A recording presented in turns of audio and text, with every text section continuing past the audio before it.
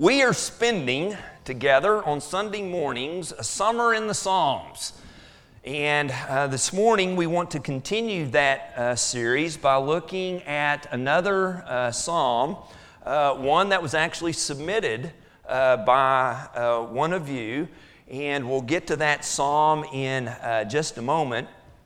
But I want to say a couple of introductory kind of things to set the stage for this particular psalm.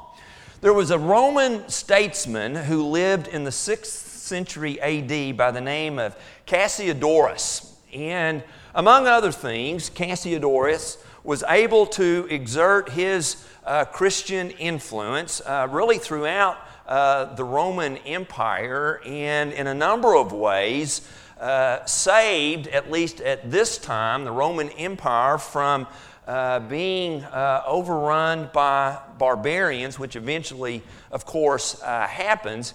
But one way that he was able to exert his influence throughout the Roman Empire, he wrote a little commentary on the book of Psalms. And he is credited as being the first to identify 7 psalms that are written around the theme of penitence and really emphasize the concept of confession. And those 7 psalms are Psalms 6, 38, 51, probably the most popular of the 7, Psalms 102, 130, and 143. And the 7th is the psalm that we want to study this morning, and that is Psalm 32. So if you brought your Old Testament this morning, turn to Psalm 32, because that's the psalm we'll be studying this morning. And not only does it communicate a very powerful message through the psalm itself, we'll see here in just a little bit, it was a psalm that obviously remained very influential among God's people, because Paul quotes from Psalm 32 in Romans chapter 4, and we will make note of that in just a little bit. Well, this psalm, like the previous psalm we studied, Psalm 23, is attributed to David in the inscription or the heading, which, as I've mentioned previously, is actually verse 1 in the Hebrew Old Testament. And I don't think I have mentioned this, but there are 73 psalms which are attributed to David in the inscriptions, as well as in Acts 4:25 and Hebrews 4:7, 2 additional psalms which have no heading are attributed to David.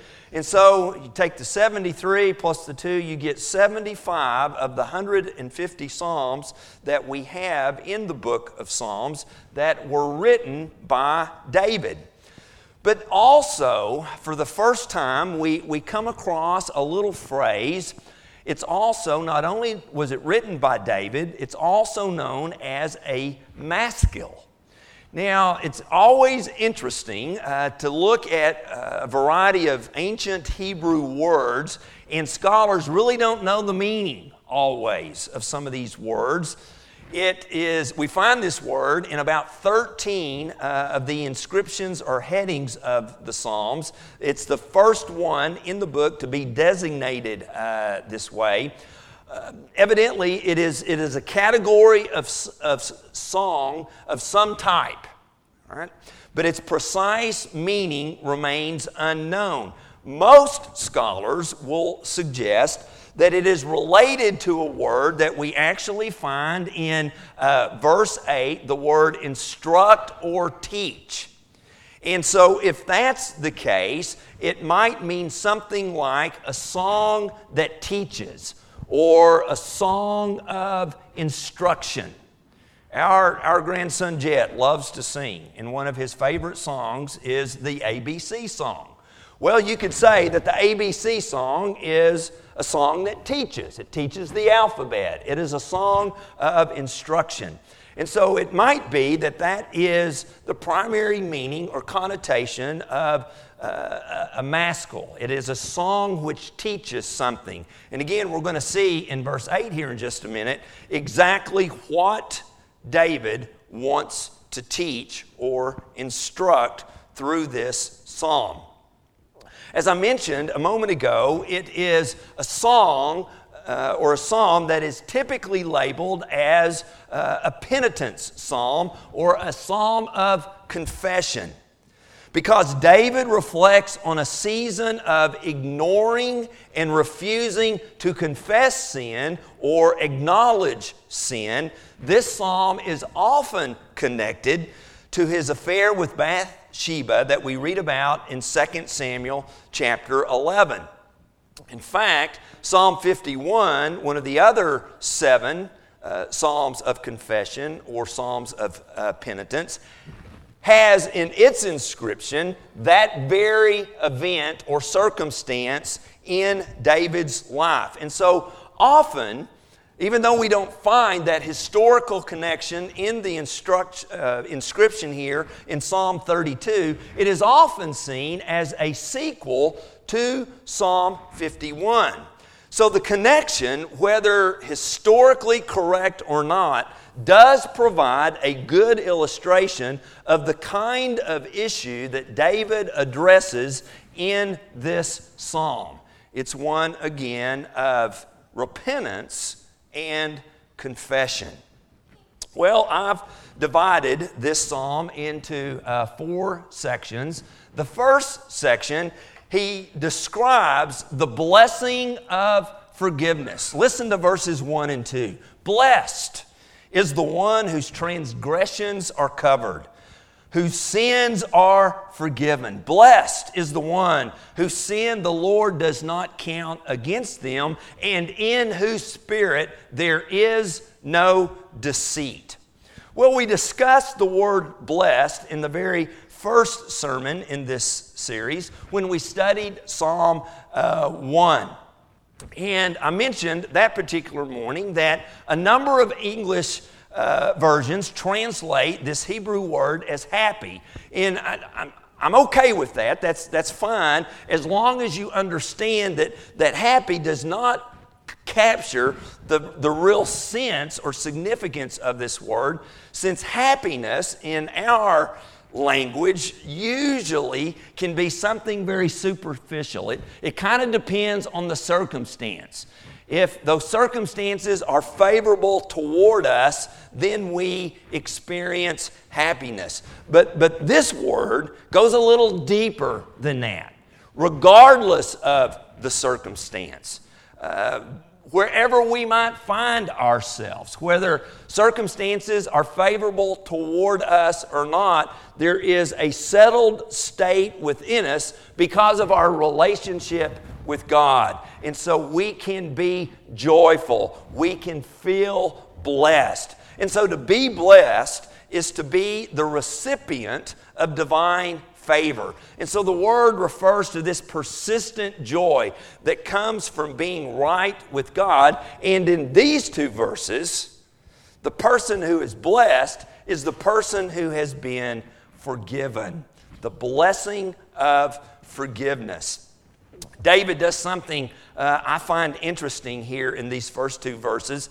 He uses 3 different words to describe the nature of sin, as well as 3 different words to describe and explain God's forgiveness. The first word for sin, that the NIV translates as transgressions, often is found in the context of a rebellion, a revolt. We might even choose the word mutiny. It's when we intentionally revolt or rebel against God.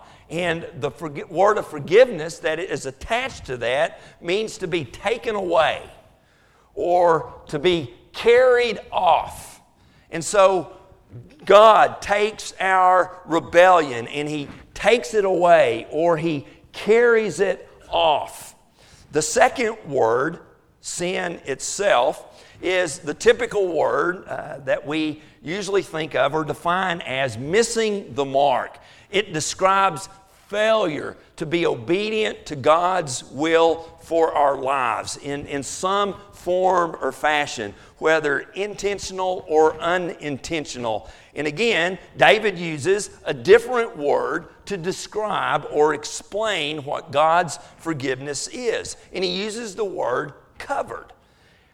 So God can take our sin and he covers it, he conceals it, he hides it. And of course, as Christians, we know what covers our sin. It's the blood of Jesus, as we have sung about just a moment ago.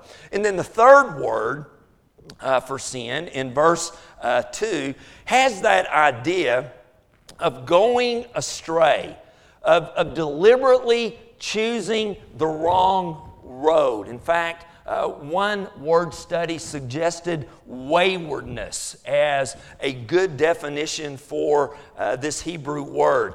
And then the third and final word for forgiveness in these first two verses is a word really from math. You might remember once upon a time I was a math guy. In fact, I have a math degree. 2 + 2 = 4. That's about all I remember. It's about the extent of it anymore. But it means to not count something or to not calculate something. Or if you take this word and put it in a business or an economic context, it means not to be credited or not to be charged. And so in this sense, God does not take our waywardness, our sin, and credit it to our sin account. And it's that idea that we're going to see Paul seems to pick up on in Romans chapter 4 here in just a minute.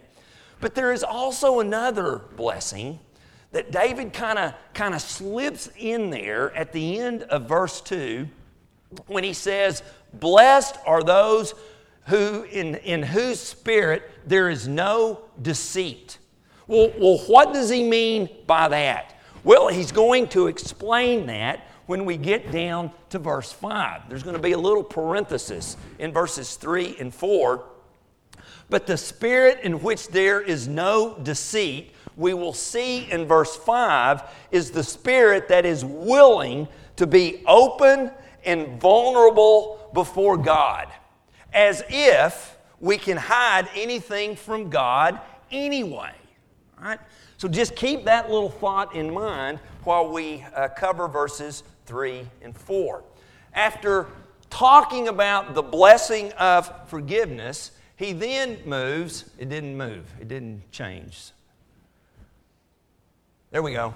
The burden of silence. Listen to what David says in verses 3 and 4 when he remained silent about his sin. "When I kept silent, my bones wasted away through my groaning all day long. For day and night your hand was heavy on me. My strength was sapped as in the heat of summer." Verses 3 and 4 describes what happens when sin is unrecognized or ignored by self and unacknowledged to God. Verses 3 and 4 are an honest recognition that sin blocks life with God. And I would certainly also make the point that sin blocks life with each other. And it's so interesting to me here that David suggests when we refuse to acknowledge or confess our sin, that there are some physical things that might take place within our bodies. Right? He said, "My bones are wasting away, groaning all day long." Right? It's the power of guilt.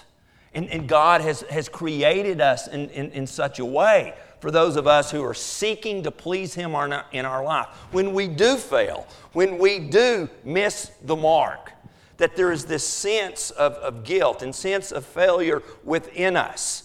And we can feel God's hand upon us. Or as he says, as we feel when we work out in the East Texas humidity in the summer. There's just kind of a wasting away in what happens when we refuse to act upon that guilt. Well, we become desensitized to sin. And sin no longer has the impact upon us to move us to confession and acknowledging it.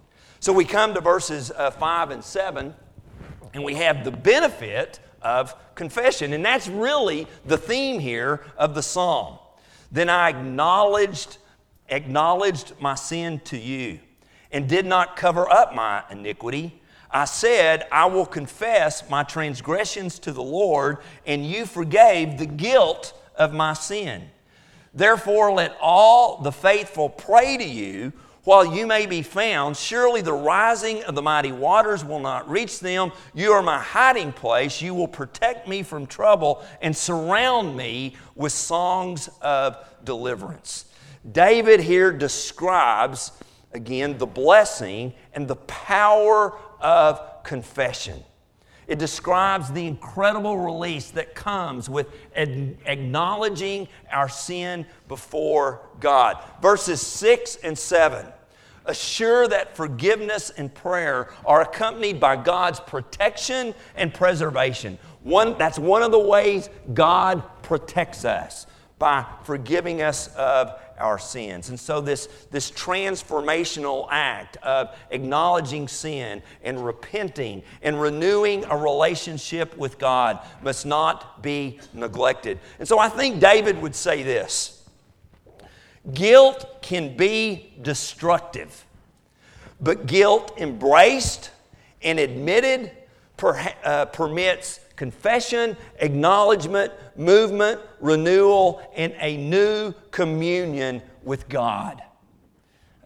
I have mentioned Old Testament scholar Walter Brueggemann in the past, and in his commentary on Psalms, he divides all 150 of the Psalms in three ways. There are songs of renewal, there are songs of lament, and there are songs of recommitment.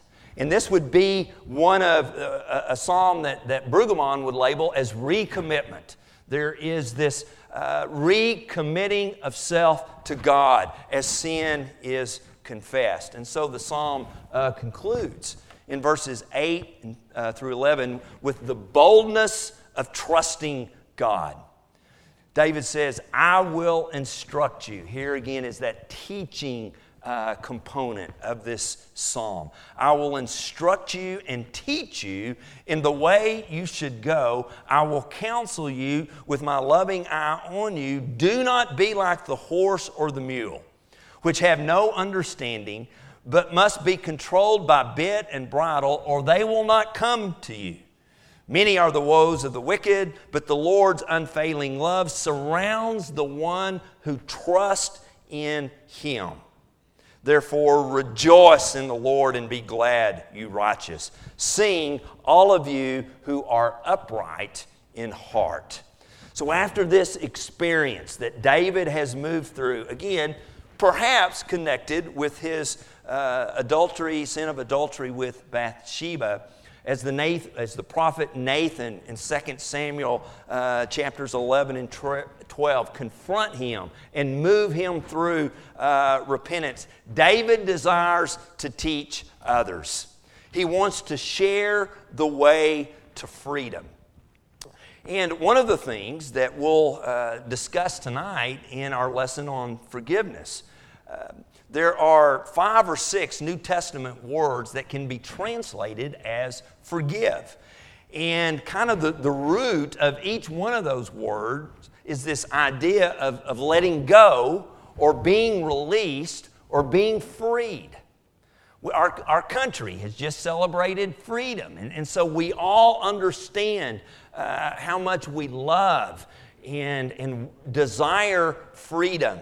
And David here is saying it's through confession, and of course as Christians, because of Jesus, that we can be free of our sin today. And so David warns against resisting the temptation to not acknowledge sin and to continue to live in it.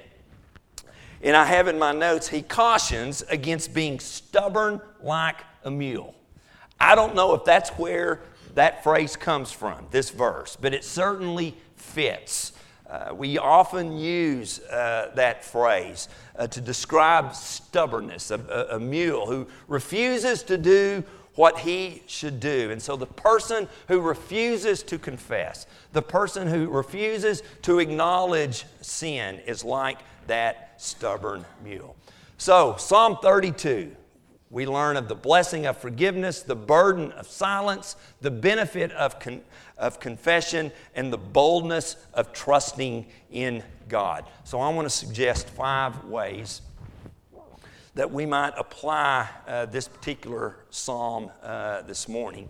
First of all, confession is good for the soul. Now, I did a little research on this phrase, and no one knows for sure where this phrase originated. You don't find this phrase word for word in Scripture. Certainly, the idea, we see it here in Psalm 32. But the best historians can determine it was first used in Scotland in the mid 18th or 18th century. And it was in the context, again, of people who resisted acknowledging wrongdoing, and how liberating or freeing confession can be. One of the commentaries I'm using as a resource for this series is written by a man by the name of John Goldengay. And in commenting on this particular verse, he says that silence was not a mark of piety in the Old Testament. And what he means by that is people in ancient Israel expressed themselves audibly with noise in every single circumstance. If they were joyful, they sang. If they were happy, they shouted. If they were experiencing trouble and difficult times, they lamented, they wailed, they cried out, they wept. But it was very visible and audible. And the same thing is true here. This is what David is saying about confessing and acknowledging our failures and our shortcomings before God. We can't be silent about this. Or, again, we'll begin to feel the heavy hand of the Lord upon us. So confession is good for the soul. Secondly, for those of you who are filling in blanks, confession, and I can't see my screen, that font is really small. It's a little larger up here. Confession of sin to God is a confession of faith in God. Well, what do we mean by that? We can take God at His word when He says, when we confess, He'll forgive, that God does just that. That's why I read 1 John 1, 5 through 10 when we began this morning. Because in that text, John is not only emphasizing confessing and acknowledging our sinfulness through in our forgiveness through Jesus, but he's also emphasizing the faithfulness of God. When God says that He'll forgive us when we confess through Jesus, He does just that. They're carried away. They're covered. They're sent off. They're removed. Whatever word you want to choose for forgiveness. That's what God does with our sin. But go back to verse 6 for just a moment. David says, "Therefore let all the faithful pray to you while you may be found, surely the rising of mighty waters will not reach them. And then go down to verse 10. Many are the woes of the wicked, but the Lord's unfailing love surrounds the one who trusts in Him.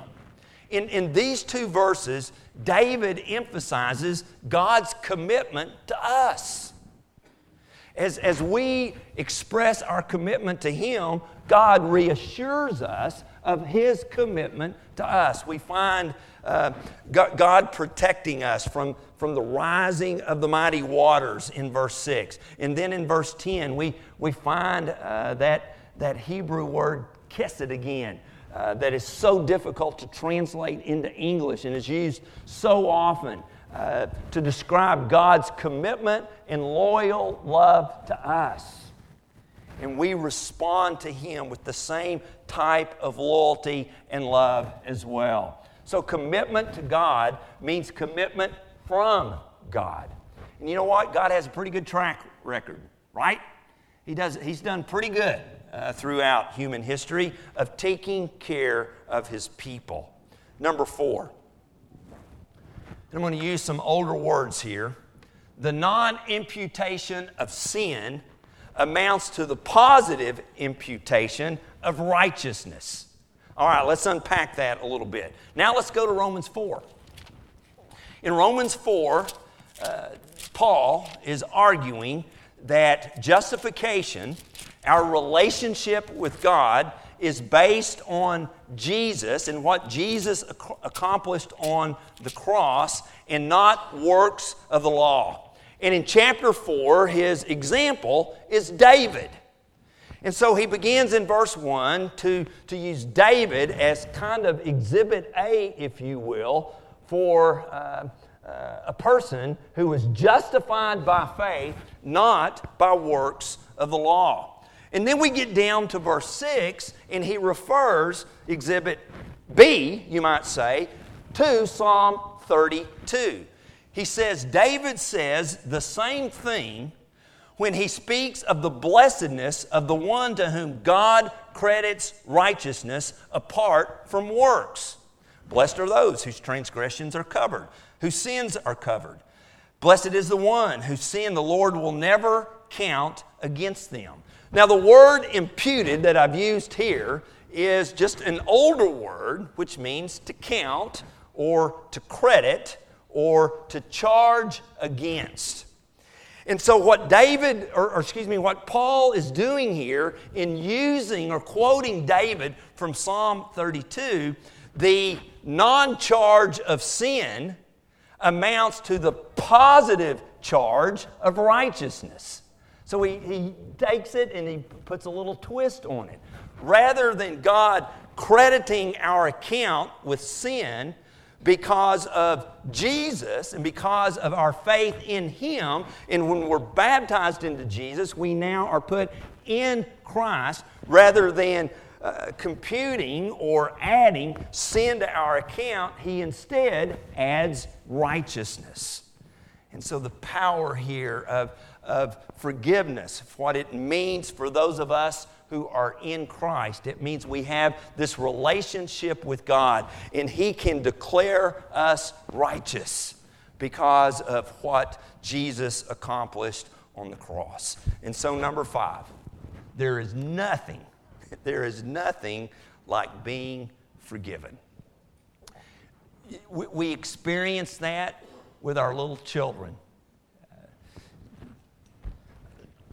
He had to say it more with his parents than he did with his grandparents. But Jed would have to say to mom or dad, "I'm sorry," and then he's free. It's really kind of that simple for those of us in Jesus, right? As we seek to please our Lord and our Creator. But there is nothing like being forgiven.